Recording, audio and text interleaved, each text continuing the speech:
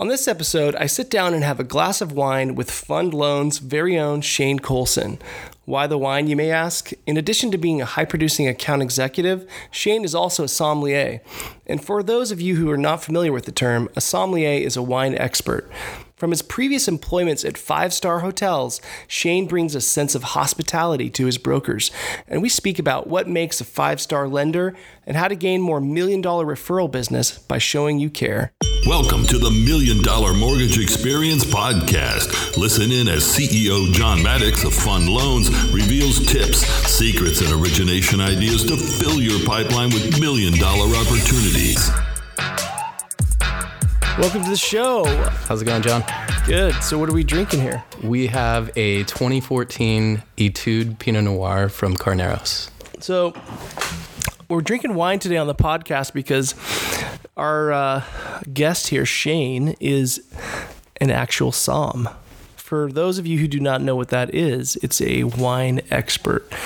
That was what you did before you came to work at Fund Loans, right? Correct. Yeah. So tell us about that journey. Why'd you leave the somm business? Are you still in it?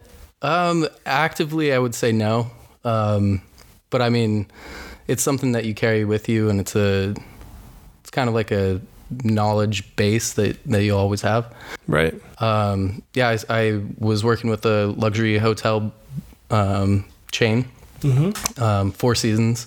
Am I allowed to say that? Yeah. Okay. Absolutely. That's a great hotel. Yeah. So I worked for the Four Seasons and was in management, and as kind of like an accolade or something that helps you get promoted, that was something that I was passionate about. And in March of 2013, I got my level 1 in San Francisco. Nice.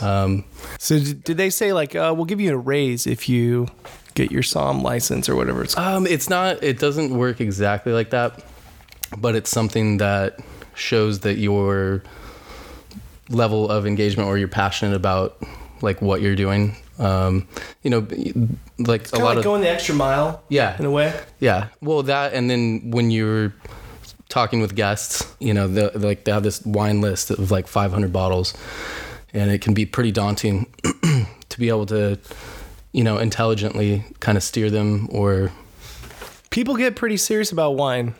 Yeah. They don't want your low end. If someone's talking to a somm, they're not going to be asking for a, bottle of, what's a good one? Barefoot. They're not going to be asking for a bottle of, Boone's Farm. That's what I was looking for. Boone's Farm. There you go. They're not going to be looking for a bottle of Boone's Farm, right? That's right. I've never been asked that. This is good. This is a good wine. So let's talk about, you just said your story about becoming a somm. So, if you're at a Olive Garden or a TGIF, you're not going to need a somm. But if you're at a Fleming's or a Morton's Steakhouse or a Ruth's Chris, you're going to, you might ask for a somm, right? Yeah. Yeah.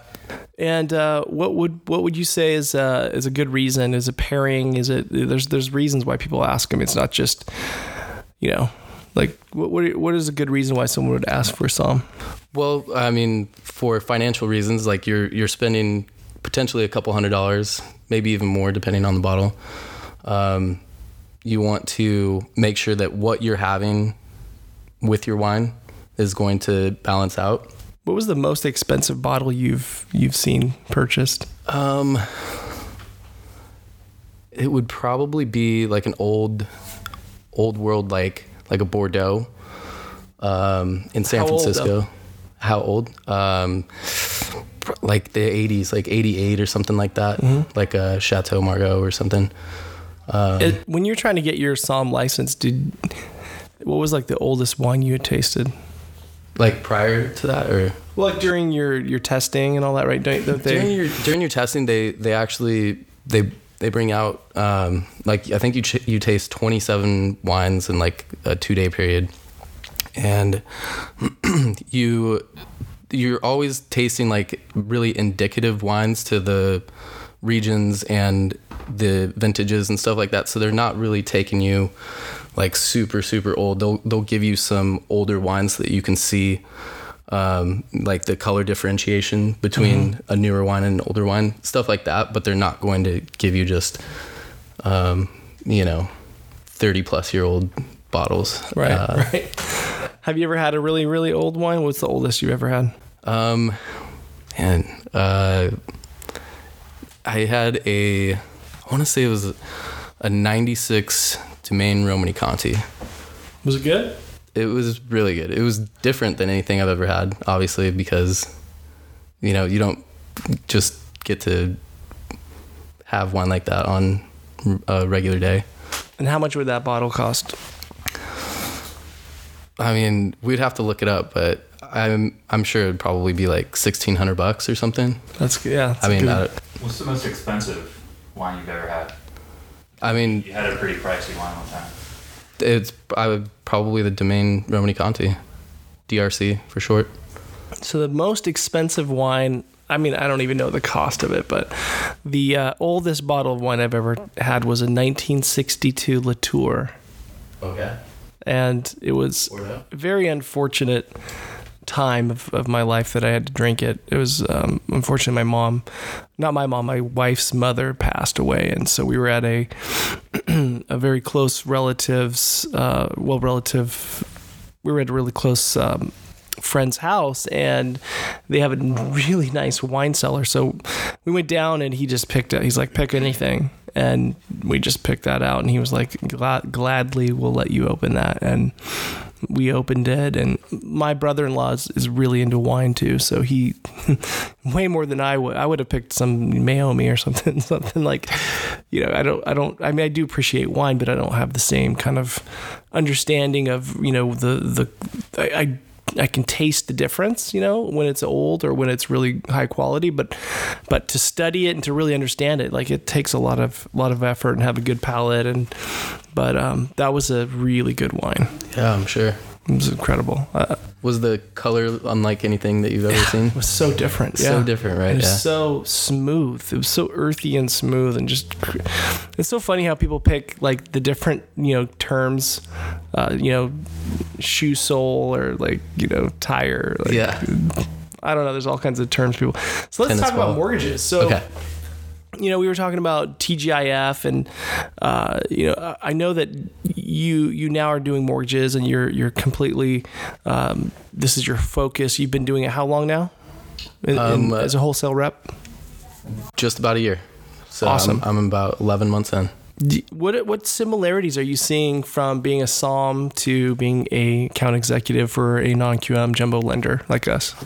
So, like, when I'm talking to a broker, so when I first started in my role, I'd say there's a few things that like was instantly relatable, but you're really, so as a SOM, you're educating your clients sometimes, or guests, or whatever whatever we want to call them. So sometimes they may say, it's a celebration. I don't know anything about wine. What do you recommend? Right. And so, I would say like, well, what do you usually drink at home? Like, what are you thinking about having for dinner? You know what I mean? So you just have these kind of this set of questions. So it's kind of the same thing with a loan officer or broker. You're like, you're trying to find the end goal of what they're looking for. Yeah, exactly. And, what is this person trying to achieve? Do you originate non-QM a whole lot? Like, what do you know about bank statement loans? You know what I mean? Like, you can kind of get some probing questions, and then have follow-up questions after that kind of, it's kind of like, for me, like ordering a martini. Like, there's like, okay, do you want up or on the rocks? Do you want olives or twist? Like, there's like all these different paths. You have so many options that you could. Non-QM has so many options, actually. Yeah. It's not like Fannie Freddie where you're just DU. Exactly. Does it check the box? Eligible. Yep.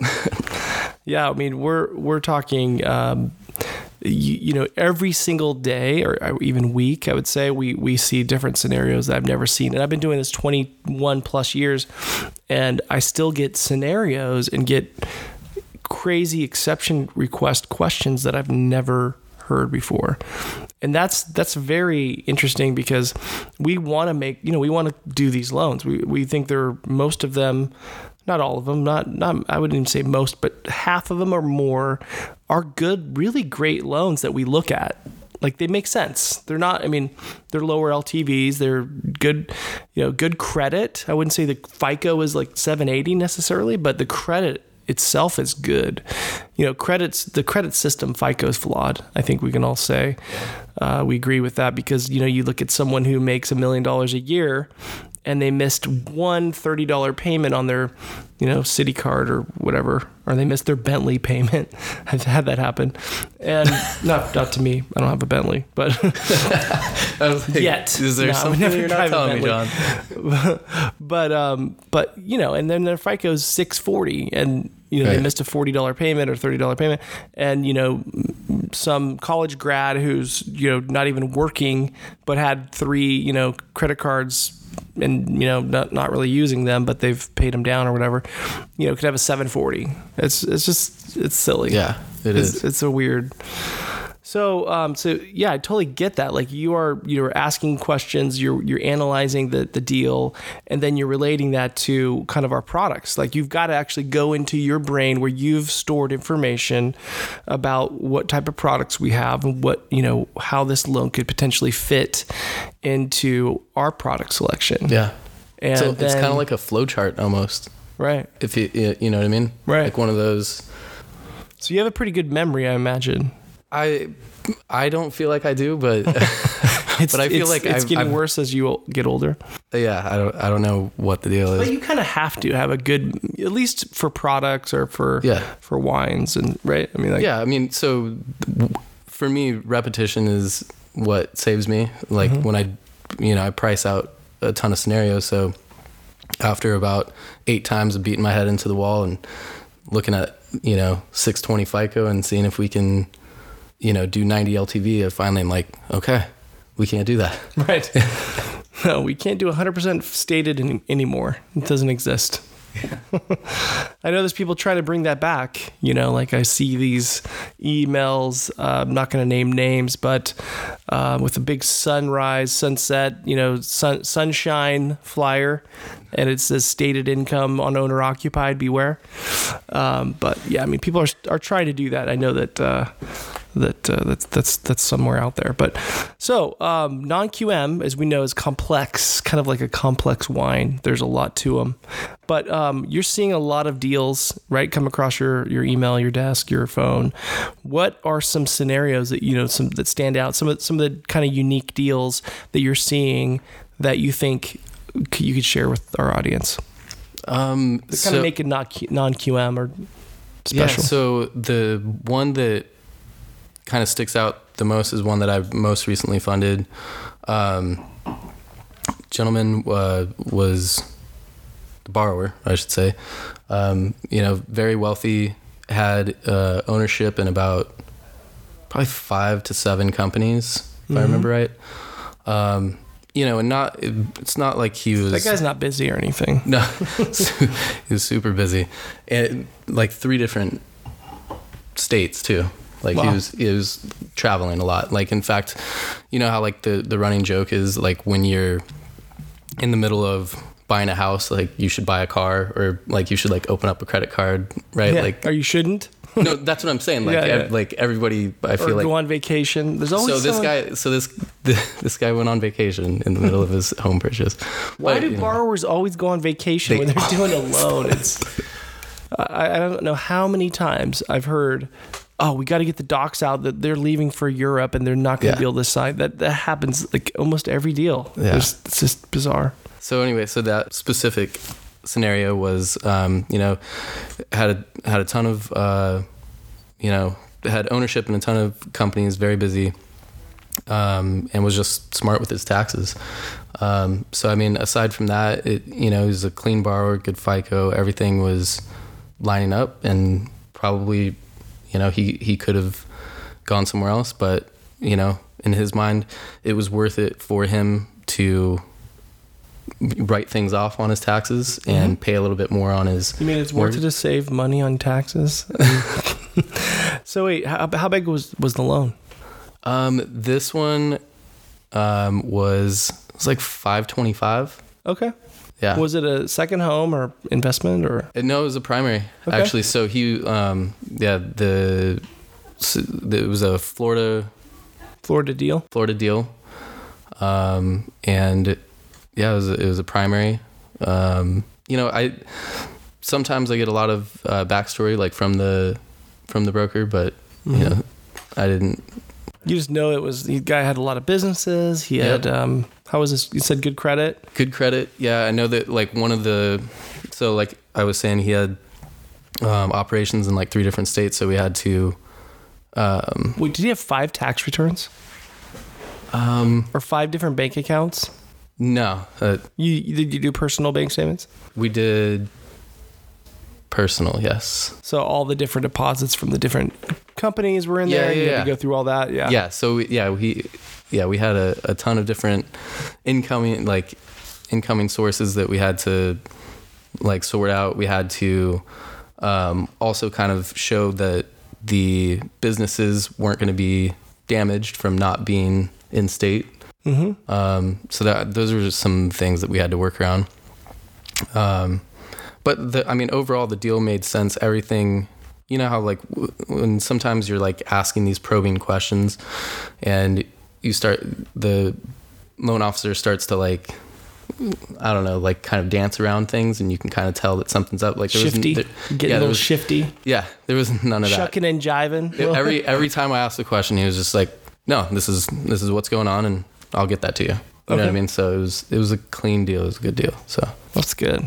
Yeah. I'm trying to think if there's anything or any other ones recently. Obviously some of ours are just like loan amount, you know, is just really high. Like I had like a 1.537. And self-employed borrower, had a hard money loan we needed to refire. And so this was actually one of those moments, kind of like the Psalm thing that we were talking about. The loan officer was like, hey, you know, let's walk through this. You know, should we do this as cash out? Is this going to make sense? Is this better? We ended up doing it as a rate and term, bringing the LTV down, having a lower rate, which was more important than the cash out that she would have received if she had the higher rate. That one we had a couple of minor exceptions on. There wasn't like anything. She was a yes, that's it. So we can always delete or edit. Yeah, we can always edit. She was a real estate investor, and cool. So you know, there was some like joint ventures that she had, and there was it's just complex income, right? Yeah, income coming from different sources. The only kind of income that we can't do is just really large, unidentified cash deposits. Like you could think, well, this could be from Al Qaeda or from ISIS, or this could be from a cartel or something like that. That's really the only kind of complex income that we can't do, I would say. I mean, a lot of times we do have some deals where they're cash. They have a lot of cash deposits, but those cash deposits are regular, you know, they're common for their type of business. Like there's reasons for that, right? There's still people out there, you know, collecting cash. Yeah. You know? Yeah. I have a file right now. It's a smaller loan amount, but the borrowers own like a gas station in Delhi, and primarily run in cash. And so that we just see these deposits each day. So you can tell like they clean out the till at the end of the day and go. Right. I mean, as long as it's in line, as long as it makes sense. The CPA has to sometimes say this is, you know, normal for their business, and so we've done those. We have a CPA letter on that one. So, but have you ever done a loan for another Psalm? No, not that I'm aware of. Not yet. Possibly, you know, one of the things about being a som is that they teach you in all the classes and seminars and tastings and things is they want you to be humility. Like they don't ever want you to. You're not out there bragging that you're a som. Yeah, some people do though. Don't get me wrong. Yeah, but you just kind of keep it low key. Yeah, that's good. Yeah, nobody likes a bragger. Yeah. So you have a lot of brokers that you call on daily, and like what would you say to someone who's listening who's like, gosh, I really want to start getting into non-QM. I want to get more non-QM deals. I know that's the hot thing right now. There's, that obviously refis are gone as far as like the lowering your interest rate, low hanging fruit. We're talking about wine, fruit. Mm-hmm. What type of borrowers are you seeing? Like where are these borrowers at? What are you seeing out there? Like tell me a little bit about kind of what your brokers are doing to get this business, because you're busy. I can tell. I would say the majority of them. There's lately it seems like there's a lot of cash out refis or refis. Foreign nationals. I know that it's not something that, it's definitely something that we can do and we're comfortable with, but we're not like, that's not like our laser focused passion. But I we're feel not like in Miami. We don't have a big office in Miami where like, all the clients are coming in that are but from. I feel like that has been, we've been seeing a lot of that lately. More foreign national? Yeah, investment, foreign national. Where would you find a foreign national borrower, though, do you think? Four Seasons, probably? Yeah. Yeah, traveling abroad. So when you were a som, like when you were in these restaurants in the Four Seasons, how often was it that there were people traveling from different countries? Oh, the restaurants were in a hotel. The restaurant that I managed was MKT. It was at 757 Market Street in the middle of the financial district in San Francisco. So you would see celebrities on a daily basis, owners of companies that were right in that area coming for lunch. Foreign national, like international travelers coming in for business. So it's probably safe to say if you went to the Four Seasons bar and you started drinking some nice wine and struck up a conversation with someone at the bar, there's a chance it could have been a foreign national, or they're obviously spending a lot of money at that, staying at that hotel. Yeah. So chances are that they might, you just got to get out there. If you want to do this kind of business, you've got to get out there. You got to give your card, you got to bring cards in your pocket. You have to be curious. You got to be curious. You got to have, talk a little bit, ask questions, right? And there's, I'm sure there's people out there that are getting business from sitting at a bar at Four Seasons. Yeah, I'm sure. I challenge anyone who's listening to this to get a loan from a bar. I will waive all the lender fees on a deal like that if you let us know that you got it from doing that. That's a good challenge. It's a good deal. Waive all our lender fees. What other types of borrowers are you seeing? Self-employed. Any grapes, like not grapes, any grapes in Napa? Like I know we've seen some deals in Napa. Have you seen any deals in Napa? Yeah. Like any kind of the acreage sometimes is tough. Comps are tough. Depending. But we do acreage. Yeah. But in if you didn't know that, we do it. As far as income producing though, like right. if you're up there and the property has some vineyards on it, it might be a little tough. But yeah, you wouldn't want to submit a loan that was like the Opus Winery. Yeah, and that's the property that we're trying to lend on. Right. But the owner of the Opus Winery, yeah, I'm sure he has a cool house. Cool. So what would you say is the biggest thing you've learned in the last year about non-QM? That are you excited about non-QM? What's the biggest thing you've learned, and what's the biggest thing you're excited about? So for me, I feel like we are the cool kids at school, and we're not the TGI Fridays. No, we're like the Flemings. Yeah, or Four Seasons maybe. We do things that others can't. So I feel like I've talked to other wholesale AEs that are kind of in the conforming space, and you know, they have a completely different kind of job. I feel like mine is so. How so? Well, I mean, this is my opinion, so I mean, I don't even. Yeah, no, I like that. Sounds. I concur, but tell me more. I feel like wholesale AEs, like in the conforming world, it's all about like volume, and they probably don't have as much personal touch on their files. Right. It's just kind of you know, you make sure to be there for the broker for the initial upload, make sure to introduce the processors. You just kind of, you're checking boxes along the way, and then at a certain point, it's just kind of like, all right, let us know when it comes out the other side, I feel like. And for me, it like, I want to be copied on everything. I want to be in the know. Mm-hmm. So the moment anything's happening on my file at all, like, and my phone rings, I already know what's going to happen, you know, or I already know like what's happening when I pick up that call, type of thing.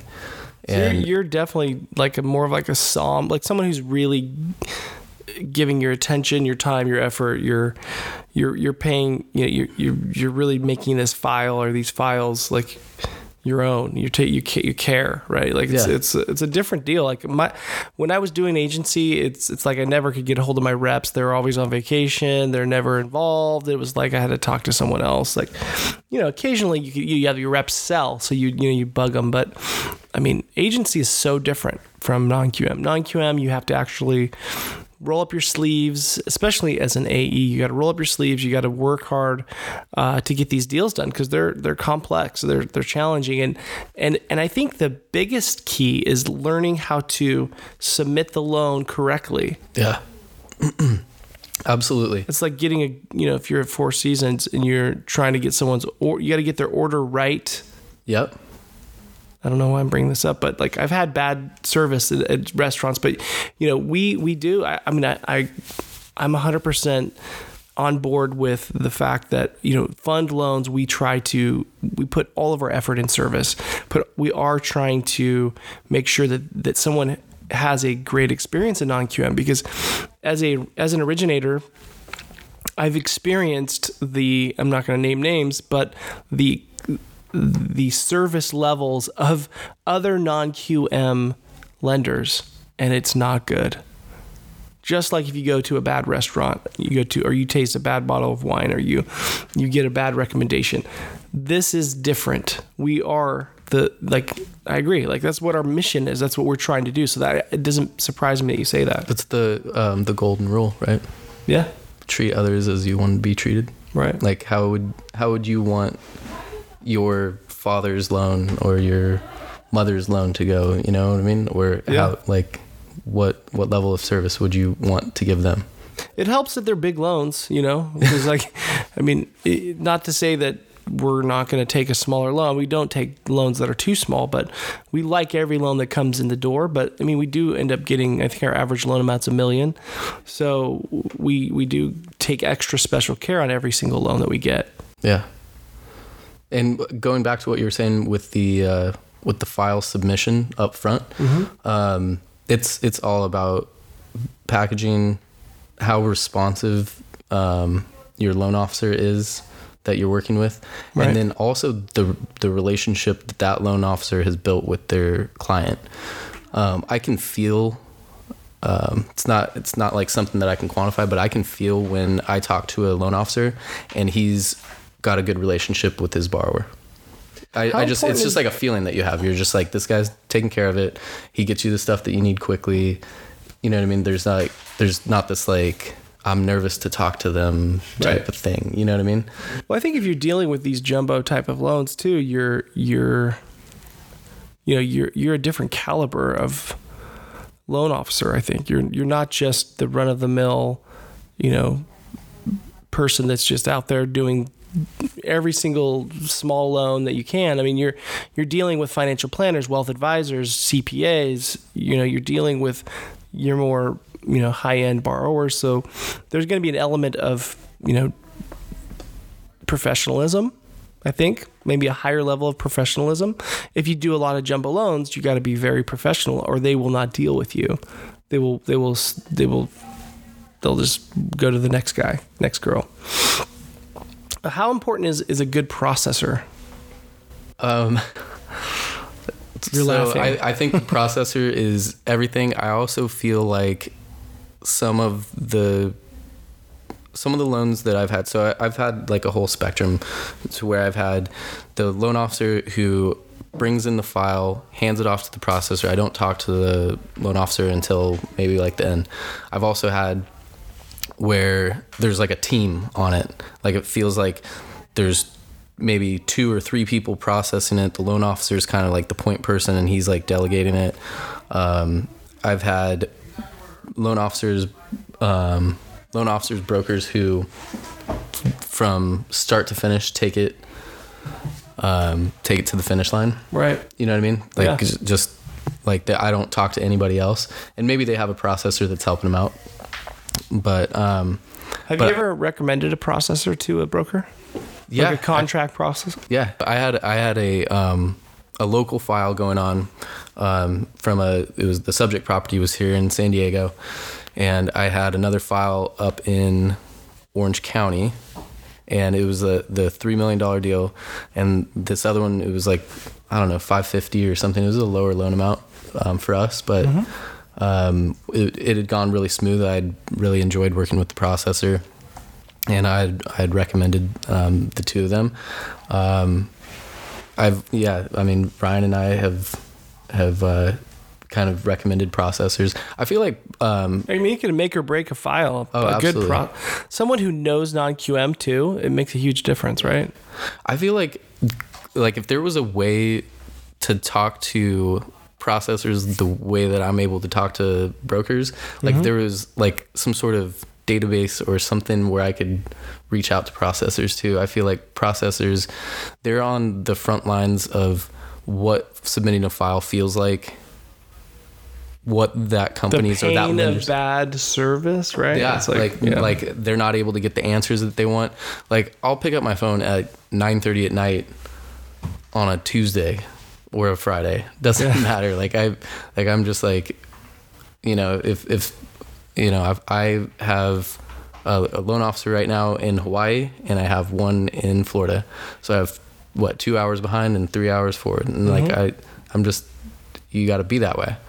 And so I feel like processors feel that, and so if you can impress the processor, they're going to steer the loan officer and say, hey, we should go with these guys again. It was really smooth. The loan officer that I have that brings the most repeat business, every Friday, I'm kind of embarrassed to say this, but every Friday we call each other, even if we don't have a loan, and we just say happy Friday, and we just like chat for a minute. And just talk about business and just talk about life or whatever. Yeah, just catch up. Like, hey, what's going on? Happy Friday. Do you have anything? No, still not. Or if she does, yeah, we're working on that. But it's like our little ritual on Fridays. That's cool. Yeah, you gotta have relationships. I think this business is built on relationships and referral sources, and just it's like they always say, who you know and who knows you. It's just part of this business. So one thing that we can leave everyone with here is like flexibility. I think coming from the world of Four Seasons and all that, it's really customers first. It's clients and customers first. That's the mentality.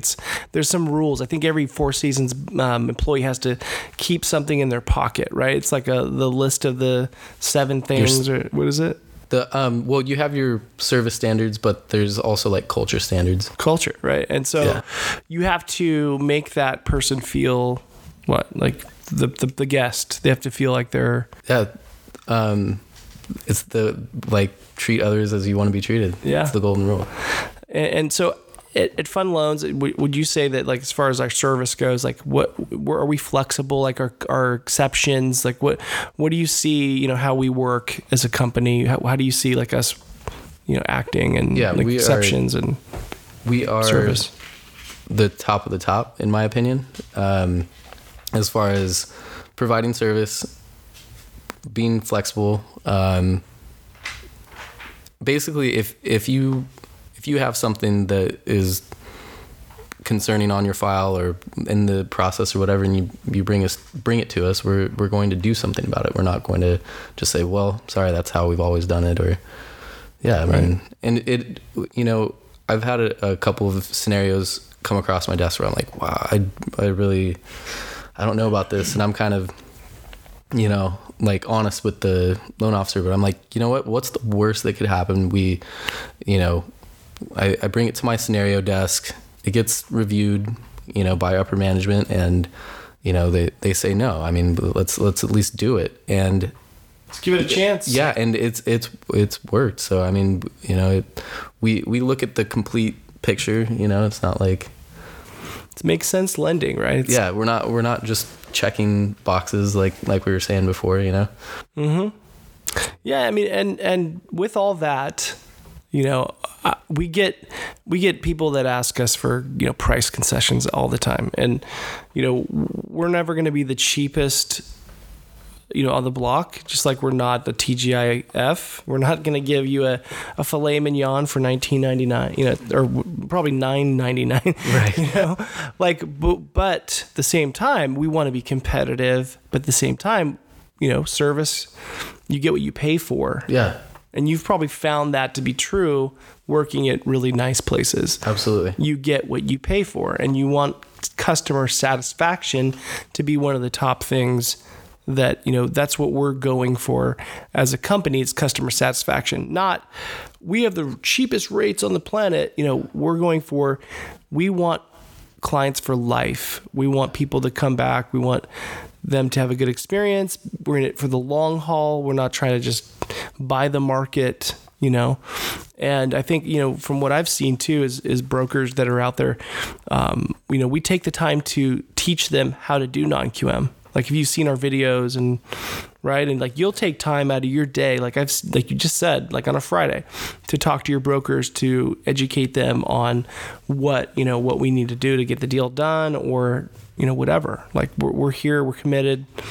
And what else can you say to leave our listeners here with? Any golden nuggets? I think that we are like, okay, so like we've thrown. Nobody likes a bragger.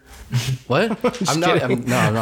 I was just bragging, so I'm kidding. So I feel like we've thrown around some names. So like Four Seasons, like service wise, if you've ever shopped at Nordstrom, that feeling that you get right at a Nordstrom, that service, right? And they're really, sorry, side note. Yeah. At Nordstrom, they're really like intuitive. They'll like, they can kind of gauge off of whether you want interaction or not. You know what I mean? I love that. Like, I love that. Like, people get you. You know what I mean? So anyway. Well, it's using common sense too, right? Yeah. It's like, so we are that in the wholesale lending mortgage bank world. Non-QM.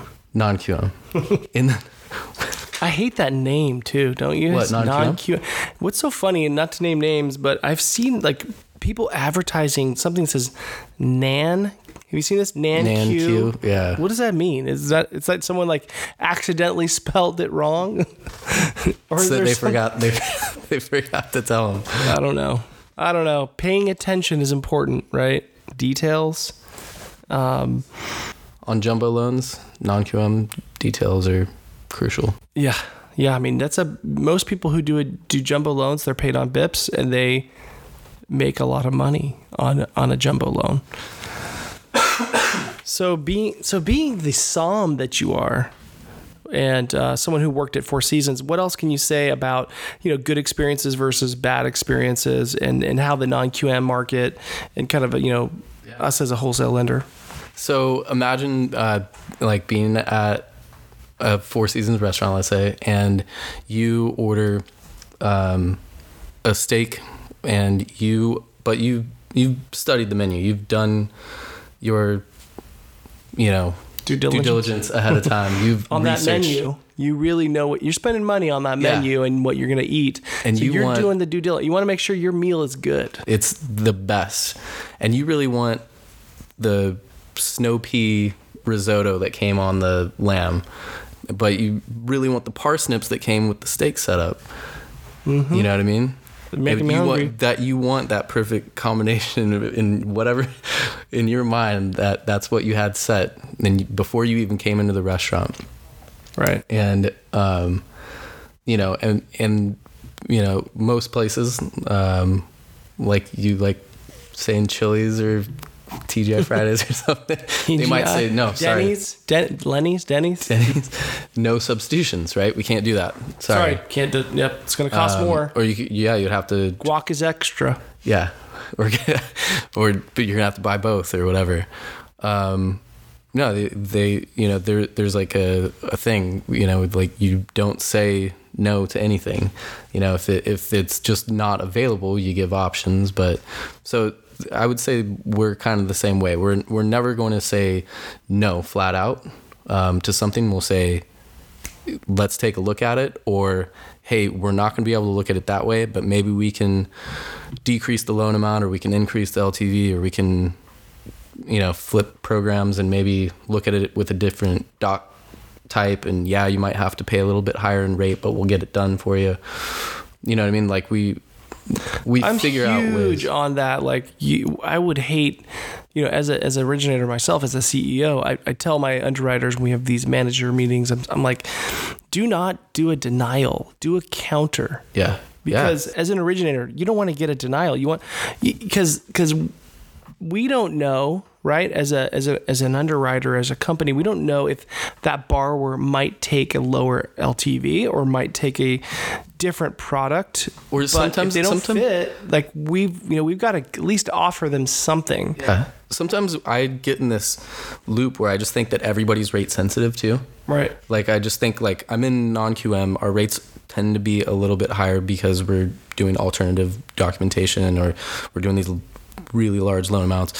And I just think, you know, oh my gosh, like their appraisal didn't come in and they're just never going to go for it. And really the borrower just wants to get into the house. This is a 5-year plan for them and they're totally fine with it. And it makes sense after you like look at their 1003, their income or whatever, you're like, yeah, of course, why would they care about an extra 8? DTI is still under 30. You're like, they don't really care. Yeah. They just want to buy this house. And the you know, big bank said no, and we're going to do it. And it's not it's not forever. They're not stuck in the loan forever. Yeah. It's good analogy.